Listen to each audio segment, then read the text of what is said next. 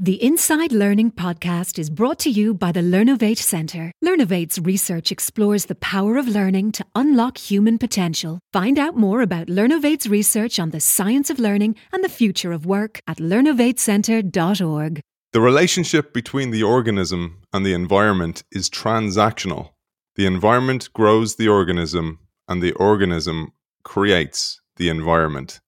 That is a quote by the philosopher Alan Watts. And it talks to how important the environment is for the organism and then how that influences the organism to create the environment and develop the environment. And I thought it was an absolutely beautiful quote to tee us up for today's show, because we are joined today by the author of Designing for a Better World Starts at School and Play to Learn, Designing for Uncertainty. Roseanne Bosch, welcome to the show. Thank you. It's great to have you on the show, Roseanne. I probably surprised you with that quote. I thought it was just absolutely perfect to tee us up for today's show. And we're going to talk about your new book, Play to Learn, Designing for Uncertainty, which is absolutely the term of the day for the way the planet is today, and indeed the business environment and the hybrid working world and indeed the hybrid learning world. But let's bring our audience up to speed with some of the concepts that incredibly you introduced pre-pandemic, and you had nothing to do with introducing this pandemic to prove yourself right, because you introduced some of the topics that came to life in your book, Designing for a Better World Starts at School, where you said learning environments need to be inspired spaces that support learners' diversity and many learning scenarios. And you said back then that the first step is often to dump the classroom, which was so prophetic in many ways. Maybe you'll take us through the concepts of that book and indeed what you meant by this. The concept of the book, Designing for a Better World Starts at School, is firstly that I think when you go to school, when a child goes to school, it should be to enhance your abilities as a human being, to develop yourself. And in a way, we have a school system that doesn't really respond to that. We have a school system that became a system that just kind of exists around itself and doesn't really look at a human being or a child. How does a child learn in its best way? And this is a little bit what happened to myself in my own experience, and also to my children when they start to go to school. And I got very frustrated about it. First of all, I don't know, I think many people will be able to recognize that, is that when you have children, you can see that they're extremely creative and they enhance life and they start to learn by practically everything they do, also by playing. And I felt a little bit that when they started at school, we started to treat them more like beings that needed to be disciplined and learn how to sit still and learn how to listen and to do as they're told. And in this kind of flow of, I could say, this kind of system, I felt that my children, at least, were losing their love of learning. So the main goal, I think, with Designing for a Better World Starts at School, in that particular book, is to try to give a recipe, to parents, to teachers, to people that are interested in this topic, that how can you create a context and environment that stimulates learning and that especially motivates children to learn at their maximum potential. And in the book, I'm an architect and a designer. In the book, I present a system which consists out of different learning situations related to different physical contexts. And it presents, in a way, you could say, an algorithm of spaces, an algorithm of situations that you can combine in endless different sequences or learning journeys. And that way, a learner or a teacher can compose a learning journey. So in the book, I present 6 different principles, I call them, or situations. And the first one we call the cave, which is about concentration. And there are physical circumstances that allow you to focus and concentrate more. The second we call the mountaintop. And the mountaintop situations, there are situations when you are, sort of on top of the mountain presenting to the world. So you are either presenting or you getting something presented. This is a kind of a unidirectional way of communicating. So this can be you that listens to talk, or you can watching a short movie. Then the third one we call the campfire, which is about collaboration and, in a way, being in a group, teamwork. Situations that stimulate for teamwork, but also situations that make you aware of, okay, when we're sitting over here, we are more able to concentrate, or where we're over there, we are able to work in different ways. Then the fourth one we call the watering hole, which are physical situations in a context that allow for a high level of informal knowledge sharing or inspiration because you hear something the others do or because you see something. And then the fifth ones we call hands-on. And these are situations where you are able to learn not only with your mind because somebody talks to you or because you read it, but also with your hands because you build it or you interact with it physically. And then lastly, we have one which is most schools find this one the hardest one, which is called movement. And movement is about simply creating environments incorporated in the rest of our physical context where you can enhance your movement and you can get your pulse to go up. And this is because we create, in a way, schools which are very much also about controlling our physical movement. We create corridors and classrooms where you sit on a chair at a desk, which is not really healthy for you and it's also not very stimulating for your brain. And it's also for a lot of children very demotivating because they can't move. So we try to put this as a component into the physical environments we design. And this is also part of the, one can say, recipe of designing for a better world starts at school. So there's 6 situations, you can call them. You can design them in different ways, and then you can start planning with them in different ways, and you create what we call a learning landscape.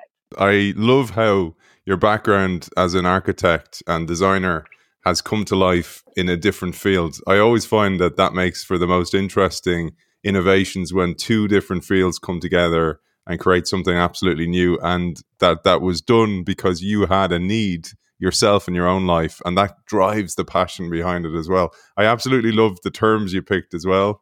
They're absolutely perfect for both the educational system, but also I find in the working world, because we've seen that during the pandemic where many people had walk and talk meetings, on the phone as they went for a walk because they couldn't connect physically. And they found new ways of working. And those ways of working seem to have stuck in some cases where we see people not wanting to go back to the office as well. Maybe you have some thoughts on that. Well, yes, I absolutely do. I think that in a way, what's behind, the way, as you said, the reason why I wrote the book and the way I work and the reason why I do what I do is because I believe that we, it's actually it's a little bit philosophical, but it's a little bit about, what you can consider the value of your life. I mean, why are we here and what is the value of our life? And in a way, I feel that instead of saying that you have to go to school to be disciplined into something you actually don't feel very motivated about, I think to learn is related to you as a human being growing. And when you learn and you grow, that's actually a very positive thing. And it makes you feel enriched and it makes you feel like, wow, I'm alive. This is great. And this is all related to to our passion and our feeling of being motivated to what we do. And I think that's a little bit, what we sometimes lose in our life when we work, but also when for children, when we send them to school, is that you go to school because you have to, not because you want to, but actually school and learning should be something positive. And I think it's the same a little bit when we work. We forget a little bit, why am I doing this? For a lot of people, of course, some people are not in the situation to be able to question or to doubt what they do because they just need to earn the money. But a lot of people also have jobs where somehow they can think a little bit, okay, why am I doing this? I mean, what is the value of my life? And here, I think that it changes the perspective. And obviously, when when we had Corona under the pandemic, so this is very existential. Not only were we threatened, by we could get ill and sick. Also, we suddenly had to change our lives and the way we organize ourselves and where we were physically. So it makes you aware of how do I actually do things. So it was a short moment of clarification and a short moment of looking at yourself and saying, okay, right. Why do I actually sit at a desk every day. I really wonder about that, actually. I wonder why we decided somehow along the line, that the best way for us to live our lives is sitting on a chair behind a desk. Because to be honest, I don't think it is. And also, I know that when you do so, you only use a very little part of your capacities as a human being, because you're very understimulated. I mean, you have a physical body. You have the people that say 5, some say 6, 7, or 8 senses, but you have different senses, and we could do so much more and have experiences which could be so much more giving. And I think that when you start to be aware of that, and you start to wonder about how could I enhance these experiences, and you start to change that, and suddenly, life can be actually a little bit more fun. Yeah, and I think that's so true. And there's a saying by a French philosopher, Blaise Pascal, and he said, all of humanity's problems stem from mankind's inability to sit quietly in a room alone. And I often think about, well, the pandemic made us have to do that. It forced us to moments of quietude where we could think. And people who watched Netflix ran out of all the Netflix shows to Netflix chagrin. But as a result, they went for walks, they got back to nature, they started to rediscover themselves. And I think this is why we're seeing this quiet quitting as well, where people are kind of going, you know what, my boss is a total jackass, I don't like my job, whatever it might be. And it made us contemplate so many things. And one of those places that we contemplated, and again, you were prophetic about, was the workplace and indeed the education system. So I thought I'd use that as a segue for your second book then, where you introduce 10 golden rules of supporting human development in learning situations. And so this is the book, Play to Learn, Designing for Uncertainty.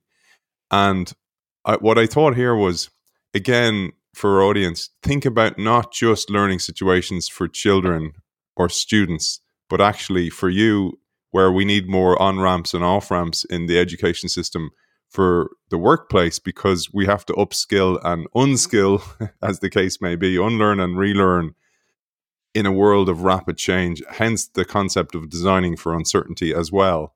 Maybe you'll take us through the overview of the book, the main principle, and then we'll get to those 10 golden rules. Well, I think the main principle, or maybe the main kind of, again, it's a little bit philosophical idea behind it, is again that I don't think that's actually the whole problem, saying that learning is only for children. I mean, I think that we all need to learn during our entire life, because this is how we are wired as human beings. Learning is not a word for developing and growing as a person. And I think that is as much when you're in a workplace as when you're a child and you're growing up. It doesn't really matter. And the book is called Play to Learn, because the way to learn, our access ticket, one can say, our natural born learning capacity, because we're born with a learning capacity, is our ability to play. A child that, a little baby starts to discover the world based on their curiosity. And that leads them to wonder and interact with the world. And in this process of interaction, you explore things, you discover things, and you start to use what you discover in a proactive way. And then you use it again, etc., etc. This is a kind of a cycle of learning, one can say. But this cycle of learning comes from our natural born curiosity and our ability to play. I mean, our ability to play is our natural, it's like a tool we have. And I think we have it still, hopefully, when you're an adult. And the truth is that when you are, for example, at work, and you are in a nice situation of work where you're excited, and there's a kind of a sense of flow and everything. At least I'm having a creative work environment, and I have architects, and when we're working very hard on a project, and we have this sense of flow, and you forget the sense of time, and you're very committed to your work, you're often actually also growing, learning new things, and you're most likely actually playing as an adult. So I think that this concept of play, as I call in the book, play to learn, first of all, is not only about children. It's also because I believe that we as adults should play more as well. That's the first part. And then the second thing about the book, what I try to do in the book is, try to give, I say, the 10 golden rules. I'm trying to sketch up, a kind of 10 different perspectives on how can you create environments and situations that will actually enhance and talk to this learning and playing potential as a human being. And there are different perspectives in it.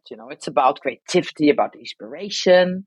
It's also about activating your senses in different ways. So you become physically more aware of the world surrounding you, so you can actually proactively use it.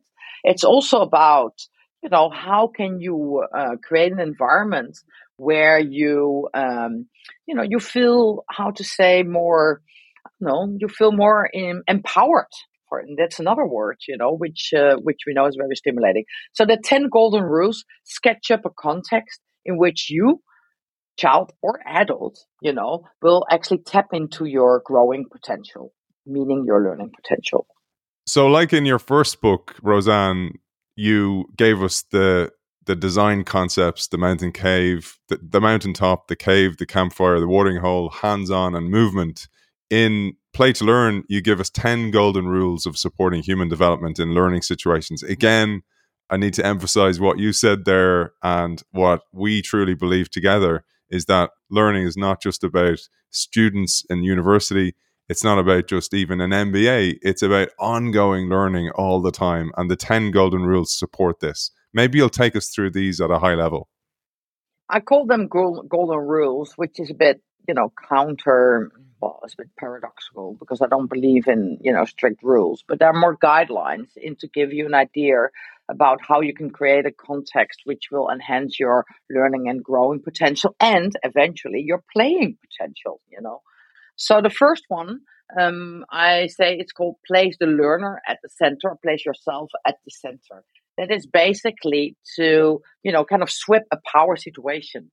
Basically, it's this: if you tell somebody you have to do this and this and this and this and this, and you give them a clear order, a little bit like you're throwing a stick to a dog that runs after it. Basically, most people will be less motivated, and you will learn less. You are mostly learning at your highest potential when you have a high level of intrinsic motivation, and your intrinsic motivation is often aroused when you have a choice, when you actually choose what to do. And and you can actually also, you can develop this sense of choice. You can learn how to motivate yourself in learning situations. Once you have done that, then you can actually learn how to learn, which is, I think, like kind of one of the superpowers one can say you need if you want to develop at your highest potential the rest of your life.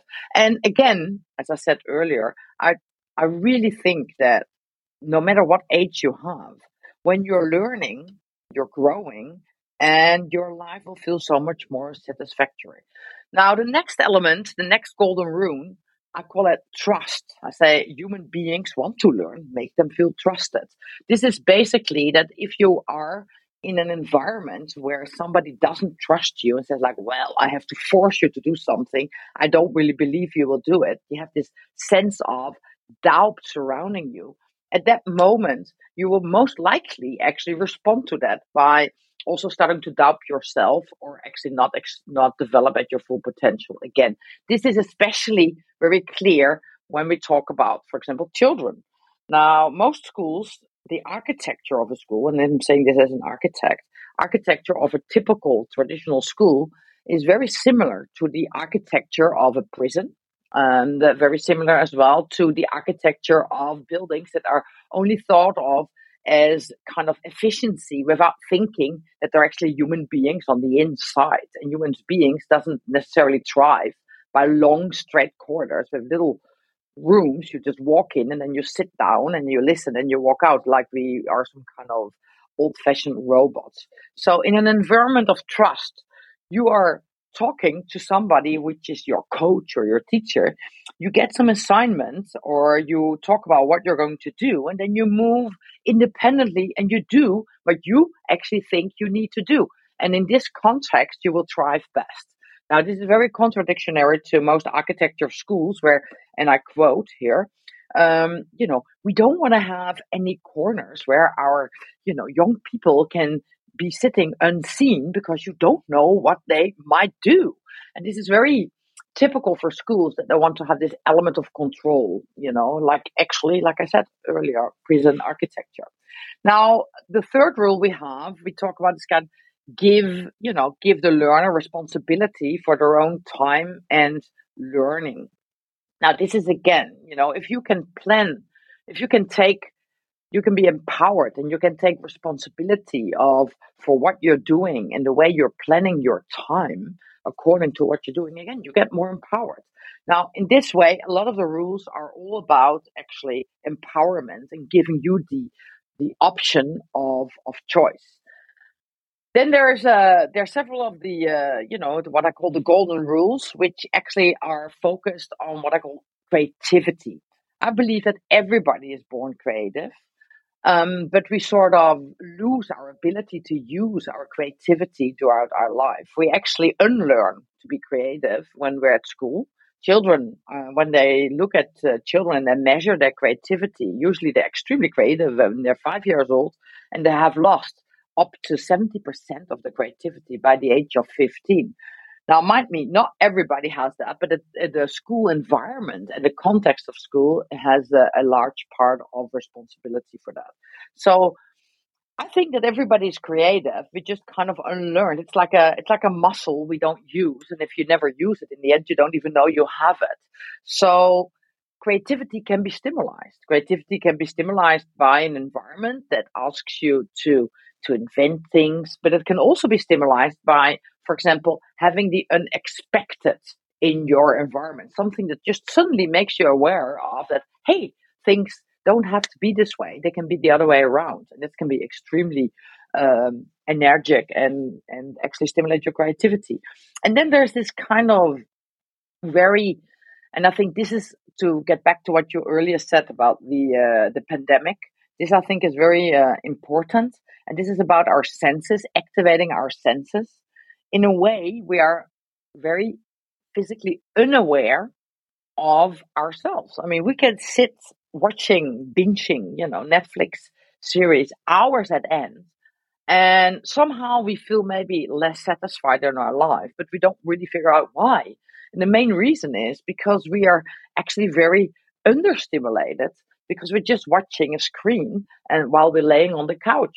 The fact is that if you have different stimuli, because you walk in nature, because you move your body, because you feel the air, because you smell different things, you're actually getting a life which is so much bigger.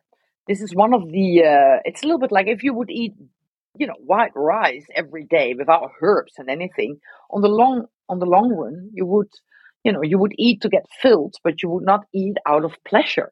But if you eat food with a lot of different herbs and different stimuli, you will eventually, start to think, you know what? I combine this ingredient with another.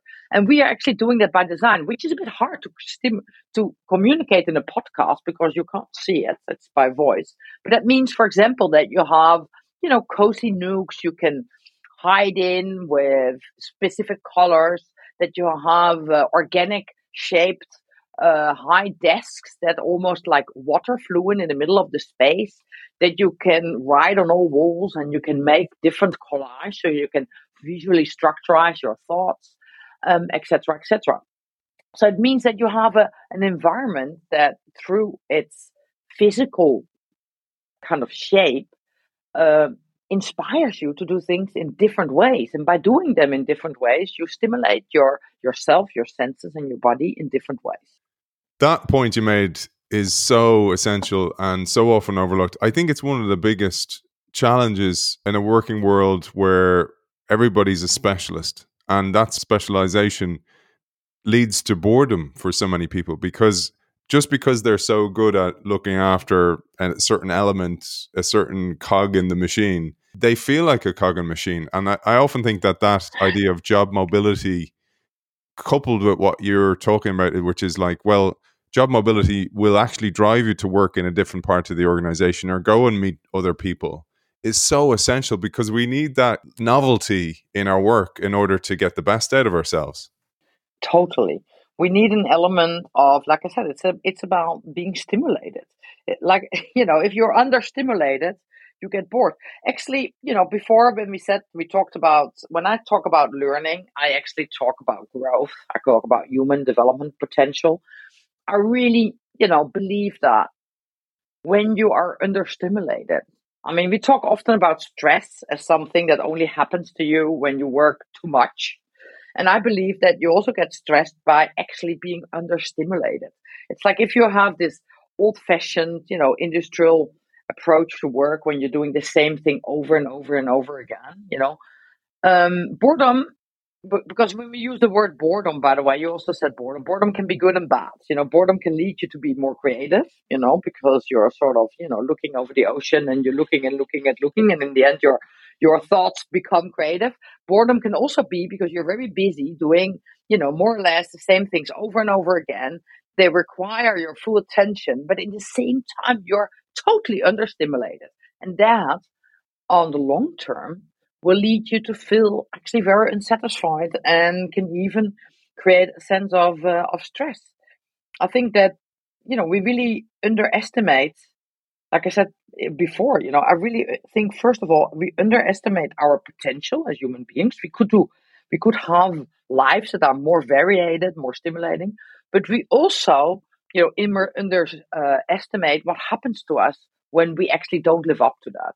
And that is the other part of the medal, one can say, that if you're understimulated, you don't only not grow, you also, actually can become ill. And that's not a part of the same story.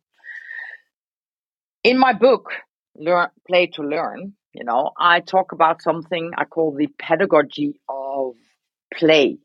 And this is a bit interesting because the pedagogy of play, or POP, this is actually a word which I took from, it's from Project Zero at Harvard. They have a work group called the pedagogy of play. Very interesting, by the way. And they analyzed, in a way, the different steps of how do you play, but also how do you learn. And they're completely aligned. This is very interesting. Actually, and they both come from the same place. I mean, we learn based on our natural born curiosity, but we also play based on our natural, born curiosity. And this curiosity leads us to, to wonder. And then from this next step, wondering, we start to explore. And then the next step is with this, the things we discover exploring, we actually start to think and look at it and start to relate to how does it relate to what we already know. And this is interesting because our how to explain this, it's like we are built up on all the experiences we have, so if you have eaten something before, let's say you have eaten chicken and this is the taste of chicken. So if you taste something new that you've never tasted before, you will relate it to what you tried earlier. So you will say like, oh, this sort of tastes like chicken, but it's a little different. And there you have a new experience. We do the same thing with shapes, with words, with sounds. So we relate it to what we know, and then we, compare it. We say, okay, this is 60% the same, 40% different. And then we add it to our vocabulary or to our, range of tastes or our range of colors we've seen or situations, etc. And use it proactively the next time it comes in handy. And this is a way how we kind of accumulate knowledge. And it's a bit funny because we do it when we play, you're like, oh, this sort of like looks like an airplane, and you start playing with it. But you can also use it also when you're creative, composing a painting, when you're an artist, and you use it actually proactively when you are, doing other types of works. And this cycle of what we call the pedagogy of play is also the different steps of learning, and are also, in a way, if you ask me, kind of a DNA of growth for a human being, because this is the way we develop as human beings. Roseanne, we've covered so much, and there was one thing I really wanted to cover, and it's something that probably dawned on some people, or maybe the thought crossed their mind as they listened to us, was your work, as we said, was redesigning spaces. And I often see this. I cycle around this wherever I can, and I often see these empty buildings, and I wonder to myself, all the design and all the work that went into those seems to have gone to waste. And this, what I said it to you off air, you were like, well, this came up for me as well. And people were like, oh, poor Roseanne, she must be out of a job now because she designs these spaces. And that is not the case at all. Maybe you'll share this as a final thought for our audience. Yeah, it was. Yes, I will. It was really funny in the corona or in the pandemic that people would say like, "Oh, now you're probably out of a job," and after a short moment, the opposite happened. I think is that what we realized is that our, the most powerful thing, that we have is that we use design as a tool, and it's the connection in between the physical environment and your body. Because in the end of the day, although some people might be very spiritual. We have a physical body, and our body reacts and interacts with the world surrounding us. And it's in this interaction with the world surrounding us, that we can actually enhance also what happens in our mind. So what we start to focus on, instead of, basically saying, okay, you need to paint the room red to do something, or you need to have a desk which is 100 centimeters high or something in that sense, we start to focus on how can I make you aware that how you can use the physical environment to enhance whatever activity or things you want to do.